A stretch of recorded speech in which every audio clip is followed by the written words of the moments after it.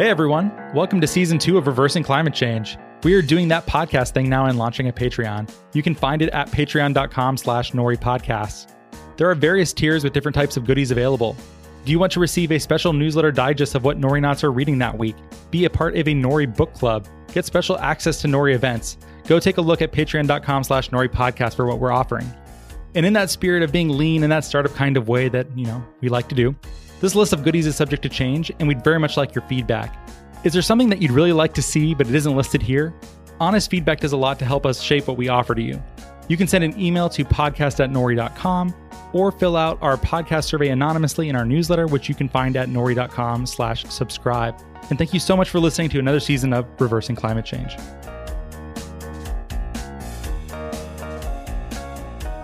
Hello and welcome to the Reversing Climate Change podcast. I'm Ross Kenyon. Today I am joined by Heidi Lim, Chief of Staff at Opus 12. Heidi, you wrote an article on Medium called Chasing a Job with Purpose about your career trajectory and working in climate. And I have been looking for a good way to have you on the show for so long, and we finally found it. So welcome. Thanks, Ross. Good to be here. And you finally found a good reason. I appreciate the persistence. Yeah, we have tried for a long time. Our paths cross as they do in carbon removal circles, which are not nearly as big as they should be, which is part of the reason we're talking today. But you have written a demi-classic Medium post called We Need to Talk About Carbon Removal that we still send out to people sometimes as a nice little primer on carbon removal. And awesome. I know that thing is just evergreen, and you're still getting play off of it, aren't you? Yeah, I'm very grateful that the Air Miners group has it in their, it's the number one thing to read on their reading list. So I do watch the stats, and I get some trickled in new readers, people who are learning about carbon removal, which is awesome. I love that. And yeah, Air Miners, a little shout out to you guys over there too. And if you're listening and you want to get involved in the carbon removal space professionally, Air Miners is a very good place to do so. So we'll put the application up if you'd like to join that community. And there will be all sorts of great resources coming through today. So check those show notes, because Heidi, you have written about your experience in going pro in the carbon removal, climate tech, carbon tech, whichever moniker you prefer for this industry that we share. We should just dive in, because you have tons and tons of advice to give people who want to make that leap. So thanks for writing it. Oh, thanks for reading it. And in advance, thanks for sharing it. Yeah, my pleasure. Well, Heidi, let's just maybe work through it. I think you broke it down very in a nice structured kind of way of how to think about joining this industry and how you did it and what you might recommend based upon what you've learned. So what might be the first couple steps of someone looking to start this process? First of all, I want to say how weird it is to be in the podcast. It feels like I've entered some alternate reality that is I've been spending a lot of time in the beginning of my own process when I was trying to figure out how to get into carbon removal. I spent every time I had, my commutes and my walk to work, anything that allowed me to listen to a podcast, I was listening to Reversing Climate Change. So yeah, very cool. I was religiously listening to, I think, up to episode 30 or something like that. So I've definitely clocked in my hours. Oh, that's nice. I didn't know that. Well, I'm happy to let you break the fourth wall, as we are fond of saying. Actually, I'm going to take a step back, even one step further here, Heidi, and go personal with it.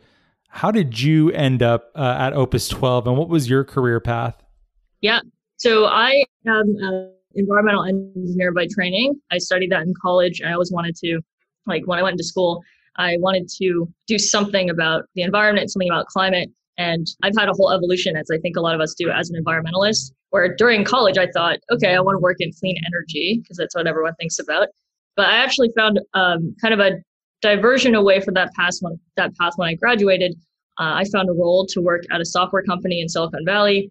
Really awesome opportunity to work directly with the CEO. And then I ended up being a product manager, which is a pretty coveted role in tech. And so I did that for 3 years. And around the last year of that time, I was realizing that, when I go home, I would read about climate change. I would read about environmental justice, all these things that were so counter to how I was spending 8, 9, 10 hours a day working on in my day job. And at some point it became kind of too much for me to have that cognitive dissonance of like, this is what I really care about. And yet I'm spending so much time on something that I don't feel as fulfilled by, even though everything about that job was awesome. Like I love my coworkers. It gave me really good opportunities to get experience. And so a lot of things were really awesome about that job. And even so, it was like not fulfilling enough. And so I just knew that I really had to go work on climate full time, which I had always intended to do. And I think I just kind of lost track of that. And I think a lot of people may do that where you're like, okay, well, I know I'm interested in something, but I'm not really sure how to get there. We get very comfortable in the lives that we already live, and our jobs get comfortable. Certainly in Silicon Valley with all these perks, things get really comfortable, and then you just kind of don't keep in mind that, oh, like there was a path that I really care about. Like, when am I going to take that leap? And for me, it just ended up being so clear that I needed to. So after 3.5 years in that job, during that time, I was kind of like towards the end of it, I was reading all of these articles about climate change and trying to understand, okay, if I go back into this job market and I go work on climate, I want to make the biggest impact that I can. And so there was this emerging topic that kept coming up in things that I was reading that like, oh, we not only need to reduce the emissions that are going up in the atmosphere, we also need to draw down those emissions and reverse emissions, which is under the umbrella of carbon removal. And the reason being is that we have 40 billion tons of CO2 that we emit every year as humanity. And CO2 has a lifetime of hundreds or thousands of years. So 40% of all the CO2 we've ever emitted since the Industrial Revolution is still in the atmosphere. That's crazy. Like, I think people think about CO2 as like, oh, it goes up there, it just dissipates, because you can't see it, it just disappears. But really, it's not like that. It's like, if we slow down how much we're putting up there, there's still a lot of cleanup that has to be done, and it happens super slowly. So to me, it was like, oh, I was seeing that there was like, I don't know, a couple hundred people in the world, even in the clean tech space, it wasn't well known that this is something we need to do. And just seeing that, I really wanted to be part of that group of people who were starting to really focus on it. So that's how I found this podcast. I would go and find different articles, and I followed all these people on Twitter, and I just made like a giant spreadsheet, and I talk about this in the article. I made a giant spreadsheet of all these names. Every time I was reading an article and some new name popped up, I would put it in my spreadsheet. I made this list of all the companies that were popping up that seemed interesting, and I just reached out to all of them. I was trying to read about who I was trying to figure out who was doing the real work, who was like a company that would be interesting to work with. Because of course, I'm not just like looking for any company to work with. I still care about, having a good job, having a good culture in that workplace, having, some level of work-life balance that I care about, like optimizing for all of these, what I call job values. And I ranked them. I had, like this list, like multiple iterations of the list of the companies that I found to be very interesting, and tried to talk to everyone I could. So actually, Opus 12 was one of the top companies on that list. And I took a long time to actually get in touch with them. They didn't have any job positions open that were relevant to my experience, which is kind of on the business development side. And so I did what I could, which is to find somebody, any connection to Opus 12. I reached out to them on their info inbox, didn't get a response. And then I tried to find people who were connected on LinkedIn. And I made a couple of contacts before I finally found a friend who knew a friend who knew the CEO. And so after many months, I got in contact and I talked to him. We had a great call. And then he told me he wasn't looking for a business person for like another year. So this was June of 2018. And I went back to my spreadsheet and I crossed them off because I couldn't wait a year to find it, to work with them. But then a few months later, I wrote this article that you alluded to, and I could talk about why I did that. There were lots of reasons why I wrote that article. One of them was to be able to go back and touch base with these companies that I was talking to before. And one of them was Opus 12. I sent the CEO a note and said, oh, I mentioned you guys in this article. Great to talk to you. I hope you guys are doing well. He said he'd read it, and he actually came back and told me that he actually needed somebody a little sooner than he thought. And so that's how I got the job at Opus 12. What? I didn't know that. Wow. This article is responsible for so much in your life, it seems, Heidi. Yeah, it is. I mean, it's like, it feels like a little thing when I wrote it, but it has been the gift that keeps on giving. That's unbelievable. And for our audience who may not know, what is Opus 12 and what are you doing over there? Yes, I'm not going to reveal too much because I think we're gonna have to be on here for a official episode. But so Opus 12 technology is a CO2 recycling technology. So it's a device that recycles CO2 into chemical building blocks for chemicals, materials, and fuels that are today typically made from fossil fuels. So it's a way essentially to recycle CO2 into a lot of the things that we use all the time that we don't have good options to switch away from by just purely electrifying the grid.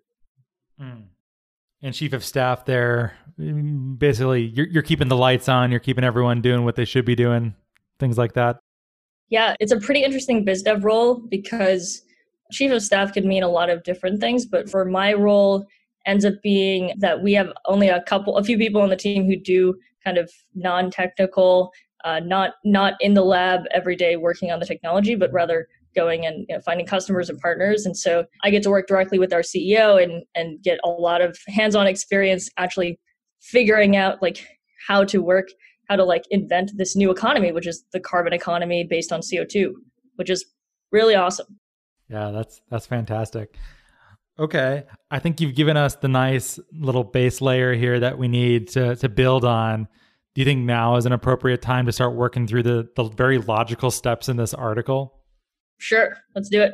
All right. Let's start at the very, well, okay, you have a roadmap here. So let's lay out what exactly this roadmap has in store for the listeners throughout this episode. Yeah.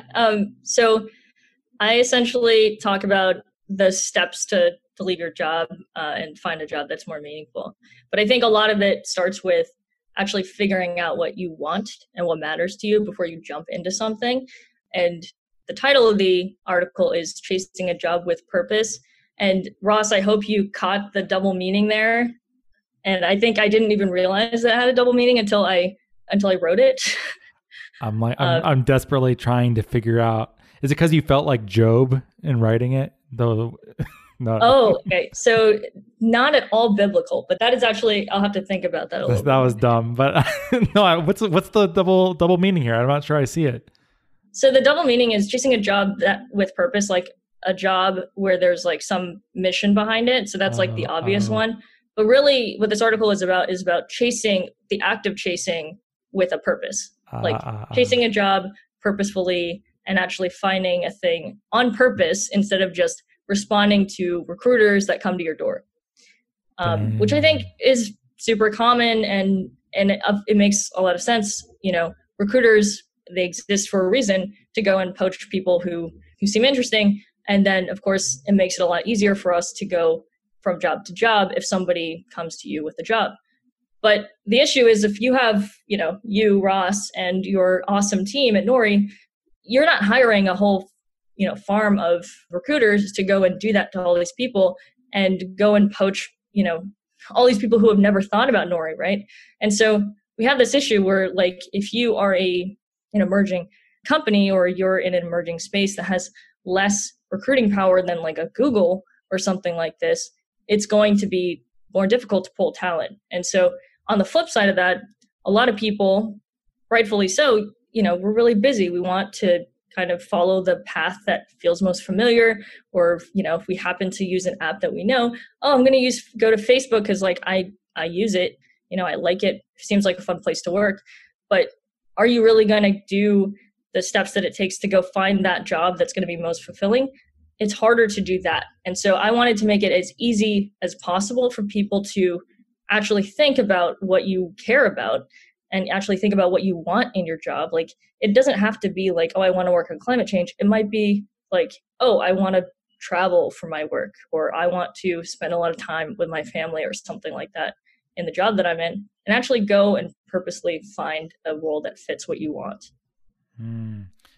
Oh, that's clever. Although you sort of out-clevered yourself by not realizing you were actually doing that when you wrote that title. So yeah, there's something subconscious that worked out pretty well there. Yeah, blame it on that. That's cool. A lot of this does seem like just generally good advice for seeking a job, independent of the field. I don't know. Do you agree with that? Do you think this is very specific to the industry that we're in? Yeah, so I wanted to make it broader than just climate change. Obviously, I do put a plug in there about why I devote a whole paragraph to why, climate change is the thing I picked and why it's so important in general, because it touches everything. If you care about health, you have to care about climate change, for instance.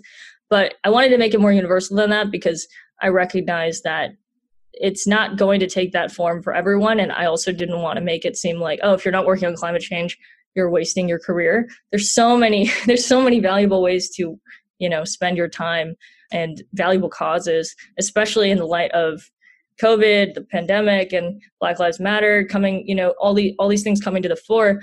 I think it's like right now it's extremely topical or top of mind for people to be thinking about what things they care about and seeing if there's the way that they spend their time is aligned with what they want to be doing.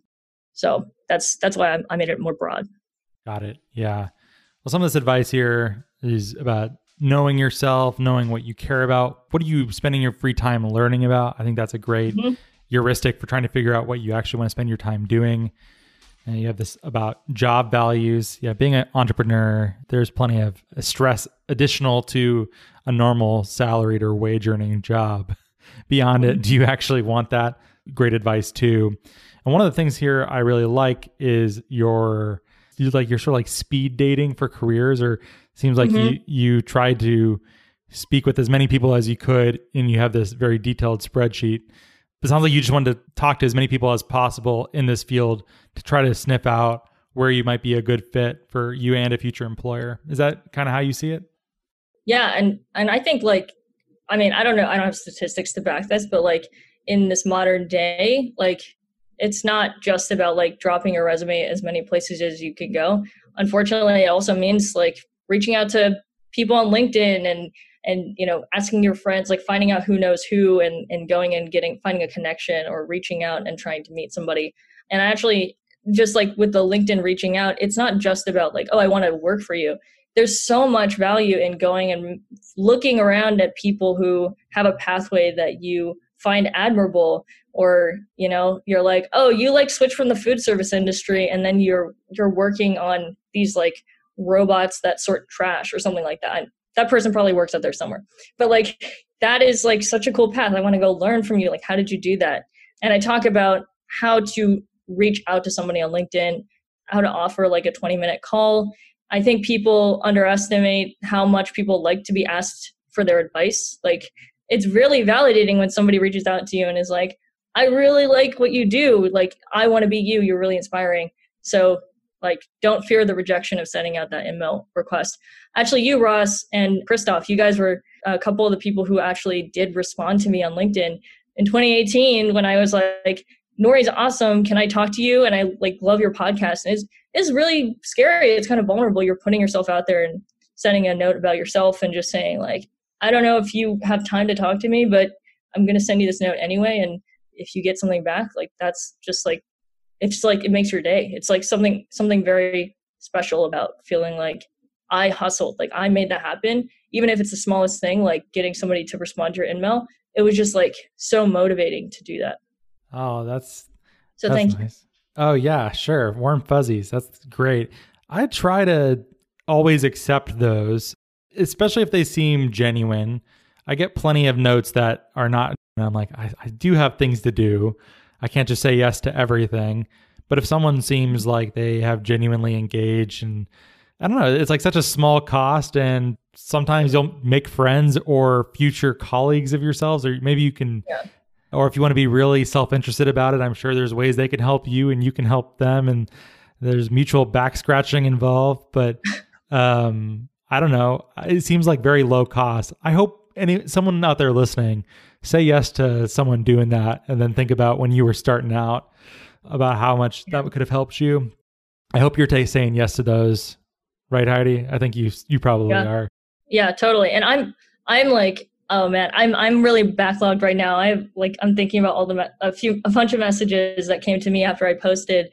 I'm trying to catch up because I've gotten a lot more attention than I thought I would in this article, which has been great. But I'm a little backlogged of responding to people because I really do feel like that is so important. Like you could give somebody a tiny piece of advice that could help them start their company or something. It's you never know what's gonna lead to. Oh yeah, we definitely need all of that that we can get. Really, anyone who has a sincere desire to work in carbon removal, I'm usually supportive, and if I am able to stick my neck out on their behalf, and it seems like a fine thing to do. I'm only saying it in this very conditional way in case someone is on the off chance listening to this and they send me a note and I'm like, oh God, I don't think I can in good faith recommend you for anything because you seem nuts. But besides that, like, yeah, it costs you very little. You could really help someone. You should do it. Okay, so that's enough patting ourselves on the back. We're so nice. We're so good. Oh yeah, we're the best. We are the best. You also have this piece of advice in here about embedding yourself into relevant spaces and communities. We've mentioned Air Miners. My Climate Journey also has a lot of good resources in it too. You mentioned one over here too, that you worked with in the Bay Area. Maybe you could tell us a bit about that. The APIENC. Yeah, shout out to APINC. So APINC is specifically it's a Asian Pacific Islander queer trans group, and their mandate is they don't do like only climate stuff, but then there was a small contingent of us who decided to start an environmental justice, climate justice group. So we call ourselves now the Environmental Justice League, and so that's just another way that I get involved on the climate, more environmental justice side, which I don't always get in the carbon removal side. And I know, Ross, I did mention this to you, so I'm going to lead into it, but I do make a call out in the article that I think we need more diversity in all of these spaces, including carbon removal. And so I particularly want people who are women of color or queer trans people or Black, Latina, Latinx, Indigenous people. I want those folks to come on board and like just get started. Maybe it's like, you send them a message. I would love to talk to you. I don't know what it is, but it's even in carbon removal, but certainly in clean tech, it's still a very white male dominated space. And so, but I think we need more diversity to take a lens of, how is this going to impact this type of community? We don't want just like a homogenous table. We really need more people who are from different perspectives to bring to that more diverse table. So what I do with APINC is more of that. And I would love for it to not feel like these parts of what I care about are kind of more separate. Yeah, I can understand that. What's your experience been of carbon removal since you began? Because it was such a small, we both sort of started at a similar time and it was much smaller then, but it seems like it is evolving and growing. And there's a lot more talk of environmental justice than, at least that I can remember from where I started, or maybe I'm revealing my lack of engagement with it back then. But it seems like those conversations are more prominent now, or I don't know, is that just the zeitgeist that we're in? I don't know, but you're also like in Seattle, right? So I think maybe it's like regional also that might make a difference. But yeah, I was recently, I don't know how I never came across Holly Buck before this, but I went to one of Holly's presentations at LL&L. And this is the first time I heard somebody talk about environmental justice plus carbon removal in such an in-depth fashion. I was like fascinated. It was like one of the most interesting talks that I've been to like for years. I'm still trying to read her book, but yeah, I mean, that's the kind of work that I feel like more people need to be thinking about. Yeah, I don't know. I don't think it's really part of the conversations that I've seen, but I also have to admit I'm not as embedded in the community now as after starting at Opus 12 and getting kind of deeper into the space, just like through the work that I do for my day job. But we are thinking about, in the Air Miners community, we're going to be doing some environmental justice events. So look out for that, because we do want to open up that conversation and help facilitate more of that discussion. Yeah, I definitely do too. I don't want to have to make excuses for Nori or carbon removal either, as being like, oh, we didn't prioritize this thing because it wasn't super convenient to us at the time, or we had other priorities. And I don't know. I think the time for that has, if there ever was an appropriate time, which there probably was not, but it's certainly closed now, or at least I hope that it is. There is, Yeah, yeah. I think there needs to be discussion in between, because it's like there are, rightfully so, there are aspects of carbon removal that people are somewhat allergic to in environmental justice spaces, like carbon capture. A lot of people associate it with clean coal and the coal industry trying to like keep themselves alive, which, yeah, a lot of, I think carbon capture like was related to that before. And so like that conversation has changed, but I don't think all of the discussions have been updated in the same way. Like we need to be having like dialogue and actually like coming together and trying to figure out, okay, like what is today, what is real now. That's a fair way to say it. Yeah, there's a lot of leadership coming out of Carbon 180 on this. They do quite a lot. Yeah, Carbon 180 is, yeah, phenomenal work. And Holly, I do love Holly's writing, and I try to get her on whenever I can, because I think what she's doing is so novel and unique too. But I think the fact that we only had a couple examples at hand means maybe it's not nearly as common as it should be. So yeah, we could do better. I think is where we're ending up here. Yeah. Yeah. Okay. Well, let's kind of went away from the article. I think you asked me a question about the roadmap, and then I totally derailed it. No, and then I just started working through the article, and then obviously we had to, because you make a point of discussing this in your article about like racial and gender issues with regard to carbon removal and climate tech. So it was going to come up naturally, and I thought that was the most natural point. Do you disagree? No, I'm happy with it. Yeah. You're happy with it? Cool. Yeah. Well, we can keep going through if you're liking the way that we're doing it. I'm at Find a Mentor and the Poke Around section. Yeah. Okay. I'll just like center us where I think we left off. So I was spending a lot of time talking about like finding what matters to you. And I think, so the reason I bring this up in the beginning, so the 4 steps that I talk about are finding out what matters to you and what you can offer, leaving your current job if it's right for you. Obviously, there's a lot of considerations there, certainly now, but I wanted to write it to be kind of perennial. I think that's the right term. I want it to last longer than just during the pandemic. And then the 3rd step, and they're not necessarily in order, but this is the order that I took, was giving yourself space to reset and figure things out. I took some time to travel, and this was in 2018, and was fortunate to have the ability to take some time to really find the thing that I really cared about, separate from having a job, and had the ability to do that. So that's great if you can, but it's definitely not necessary to switch to a new, good, better role. And then the last step is to actually go purposefully find that next role. So the first step I talk about, yeah, like you mentioned, Ross, observing yourself. I think a lot of people, we as humans, sometimes we don't take a pause to like think about like, oh, what do I care about?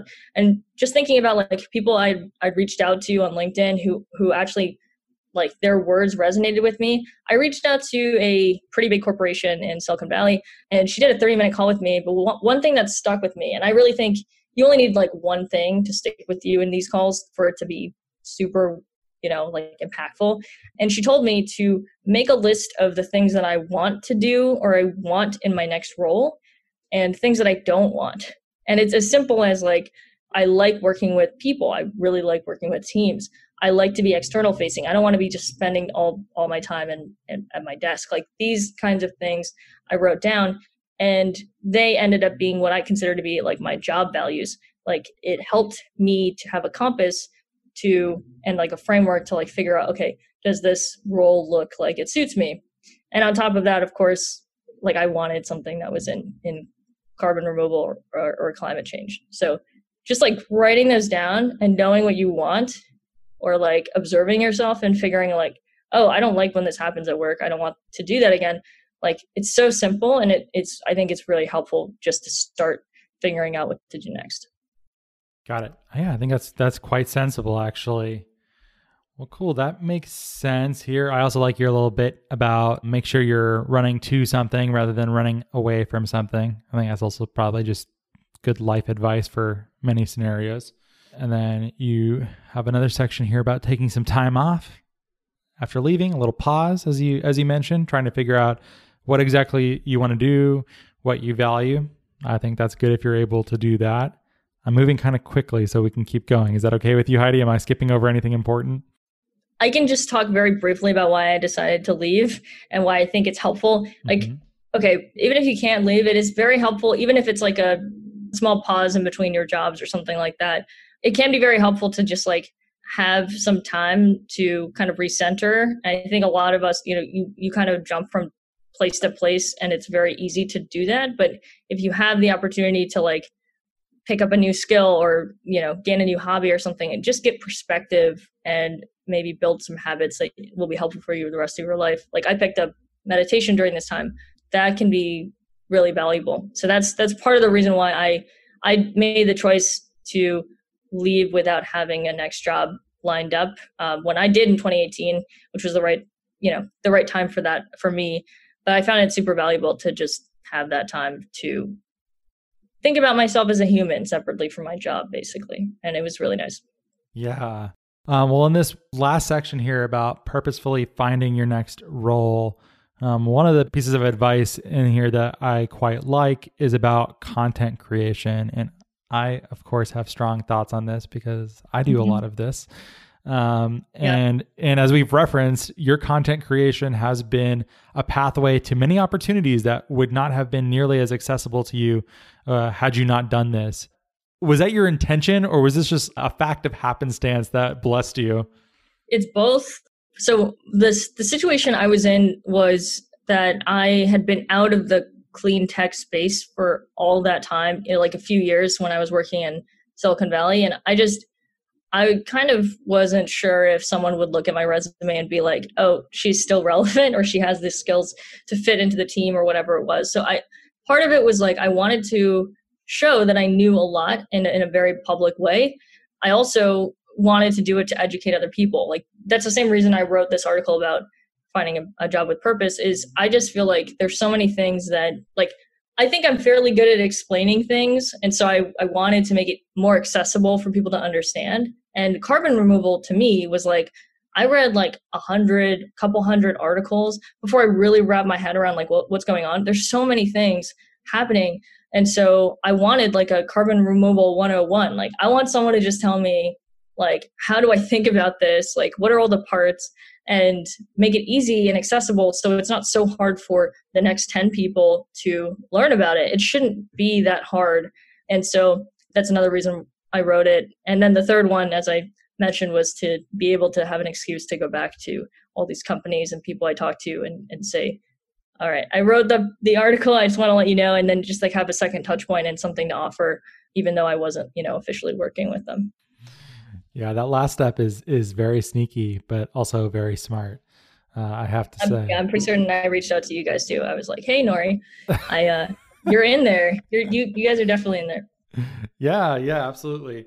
I think that's a very good way to go too. And I guess one thing I would add to this is that you don't necessarily need to have it all figured out to start doing this. I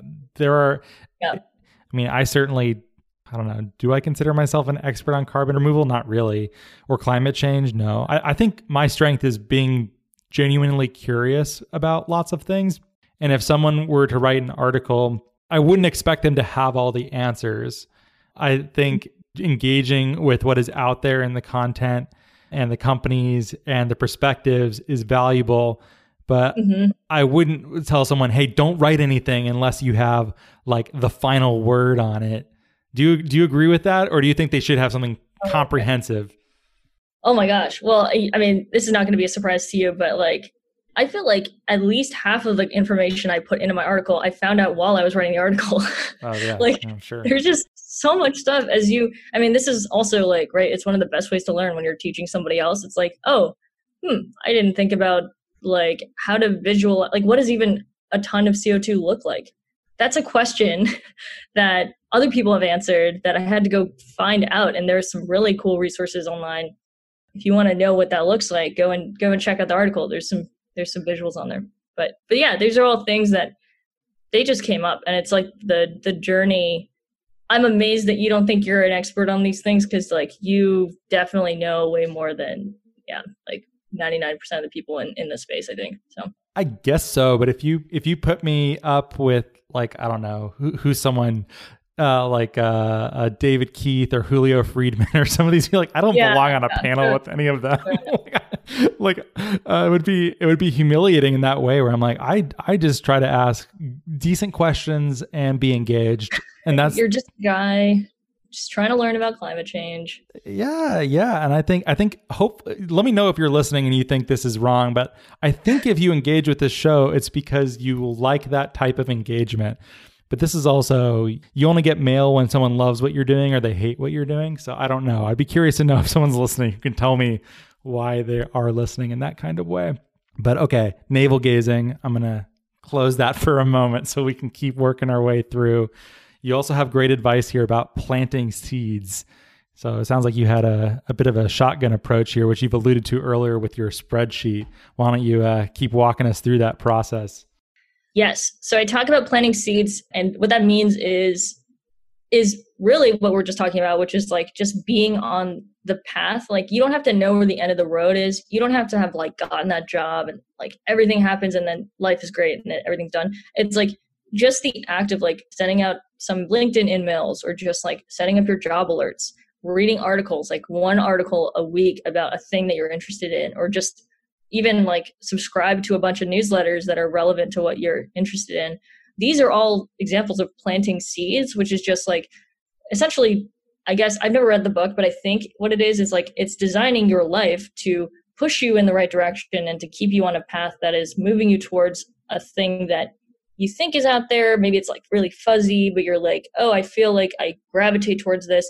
Let me just make it easier for me to, see what kind of jobs are out there by letting the alerts come into my inbox passively, or reaching out to a founder on LinkedIn and like talking to them, buying them coffee, and, just like getting on a Zoom call with them and just like picking their brain for a little bit. Like, I'm the perfect example of like how planting seeds is useful, where I, like, as I was saying, I tried really hard to get in touch with anyone at Opus 12 for months. And then finally, when I did, they didn't have any openings for me, but I like kind of, without annoying them necessarily, I was just around and like kind of just being just there.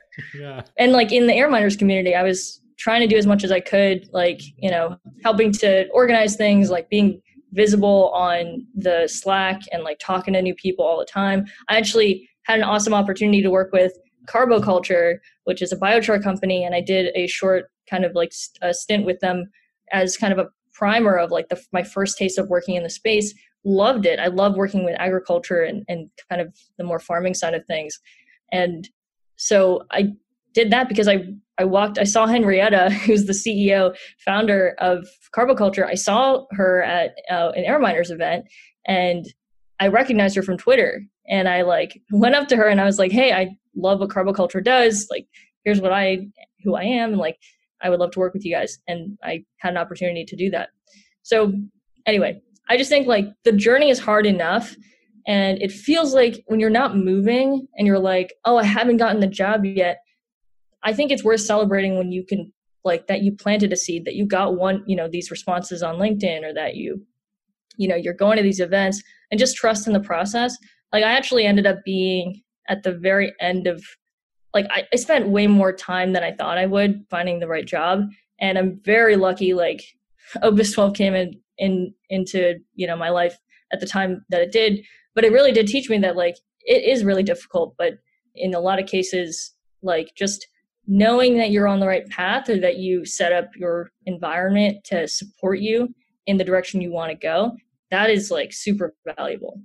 Yeah, that's very good advice. And being visible, and God, that fine line between being persistent and being annoying.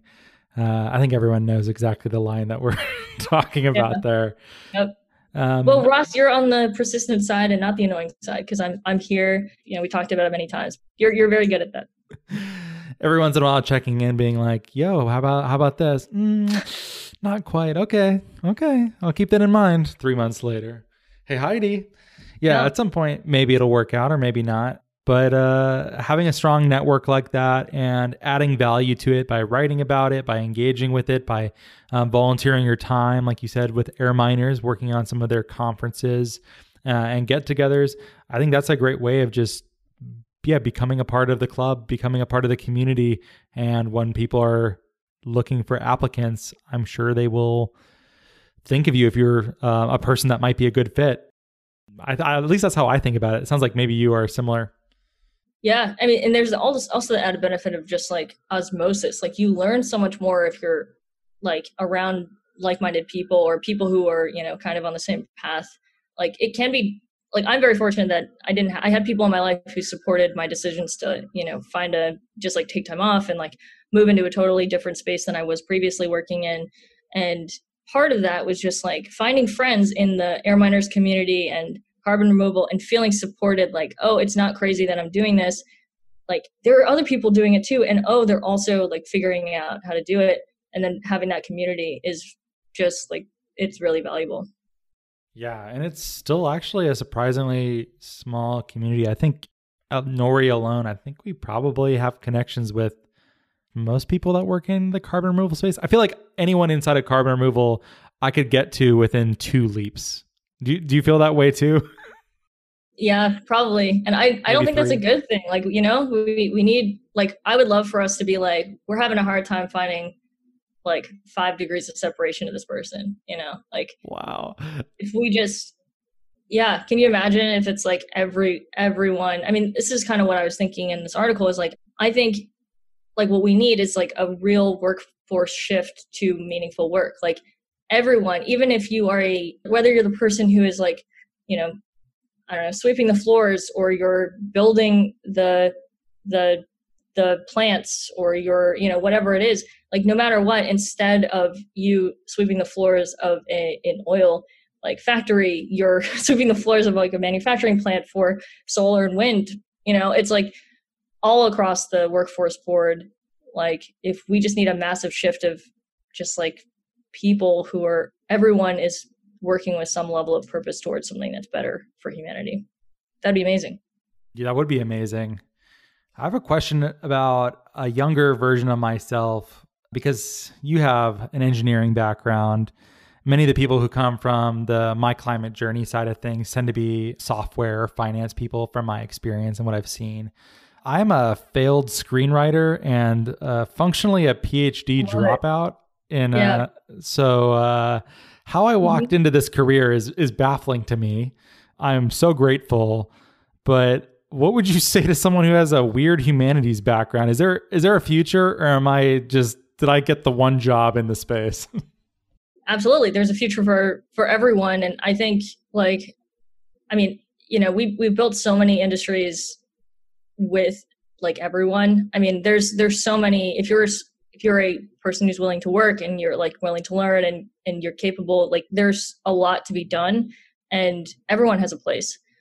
And I think that is a great message, that you carrying this identity in your past is really awesome, because like, we don't just need more engineers to be doing this. Like, yeah, we need, like, everyone should know that no matter where they come from, yeah, some paths are going to be harder to go down, but I really hope that we figure out a way to include everyone and allow everyone in the community to contribute. Because really it impacts everyone. And so we should be able to have a say in how we build the community instead of, kind of how we're impacted by these negative effects. Yeah. Well, fair enough. I think the thing that I say to myself as I'm laying in bed at night, I don't actually do that, but being a generalist is a good thing. It's a sought after thing. A lot of people have tended towards being very specialized, and there are opportunities for people who are, quote unquote, more well-rounded to have influence, because they may be able to see more of the big picture, communicate about it, lead in that kind of space too. So if you're listening and you have some wacky non-science, non-tech code is scary to you, you could probably still find a role out there for you. There's hope for people like you, and there's hope for people like me. Heidi, I think people like you are probably going to be more okay though. We really need people who you're working in hardware now, which is, by the way, is somewhat rare, especially in Silicon Valley, I imagine. But yeah, I think that's a more common path. Do you need more Rosses? I'm not sure that you do, but go ahead. We do, especially because you're using, like, obviously you're using your storytelling skills, right? Like, you're a communicator, and like that is one of the biggest challenges with climate change is like we just have a communications issue, that's like a huge part of it. And you're so good at educating people and storytelling. Like, that is so clear, like how your background it is so important. And just the last point on this about like, if you don't know if you have a fit, like what you can do is go and talk to people who are in the space and like just let people know who you are and see if like, oh, I'm a designer. There's a whole bunch of climate designers out there right now. There's a whole group of them. And oh, by the way, I think it was organized by The Determined, who are a really cool group of people who do design work. But so it is just like, you never know what you don't know, especially when you're going into a new space. So like, go and talk to somebody who's in the space and just like say, I do this random thing, or I do, this is my background. Like, how do you think I can be helpful? And just like try some things, and then you'll figure it out. Yeah. I think just like taking those steps, the first steps is the most important part. Definitely. Yeah. And that podcast is called, or that series, We Are Climate Designers by The Determined. I like that. Very specialized. And they are nice. We should probably chat with them a bit more often than we do. Are there other resources beyond the ones that you've mentioned? Your article lists many of them. Oh, and by the way, thank you for saying so many nice things about me. But where might you direct people who are, there are different communities and job posting sites, etc. Anything? Oh, yeah. Yeah. So yeah, for climate change specifically, a really cool resource is Climate Base. It used to be called Climate Careers, but they just rebranded, and they essentially take the Project Drawdown categories of things that we can do, like the biggest things we can do to draw down CO2, and then pair them with job postings. And yeah, they were solving for it. And Evan, who's like the founder, I talked to him when he was early making this website.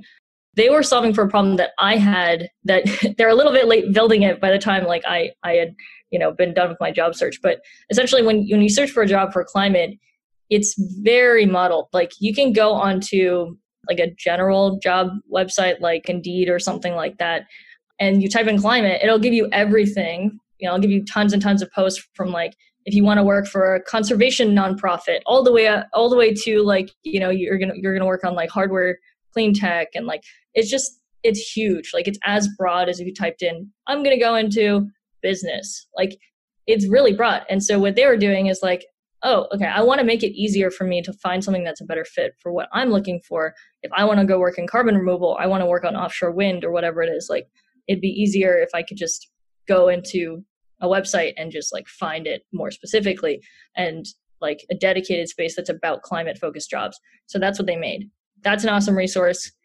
Yeah, that's a main link. Yeah, that's a good one. I think that's a great place to start, at least. I know you've been reading a lot. I keep up with what you're doing over there, mostly from Instagram. What are you reading about? And I know you've been reading a lot of environmental justice books. What are some good places for people to start if they're newer to that topic? Oh boy, I'm on Instagram a lot because I think there's a lot of learning that can be done through Instagram.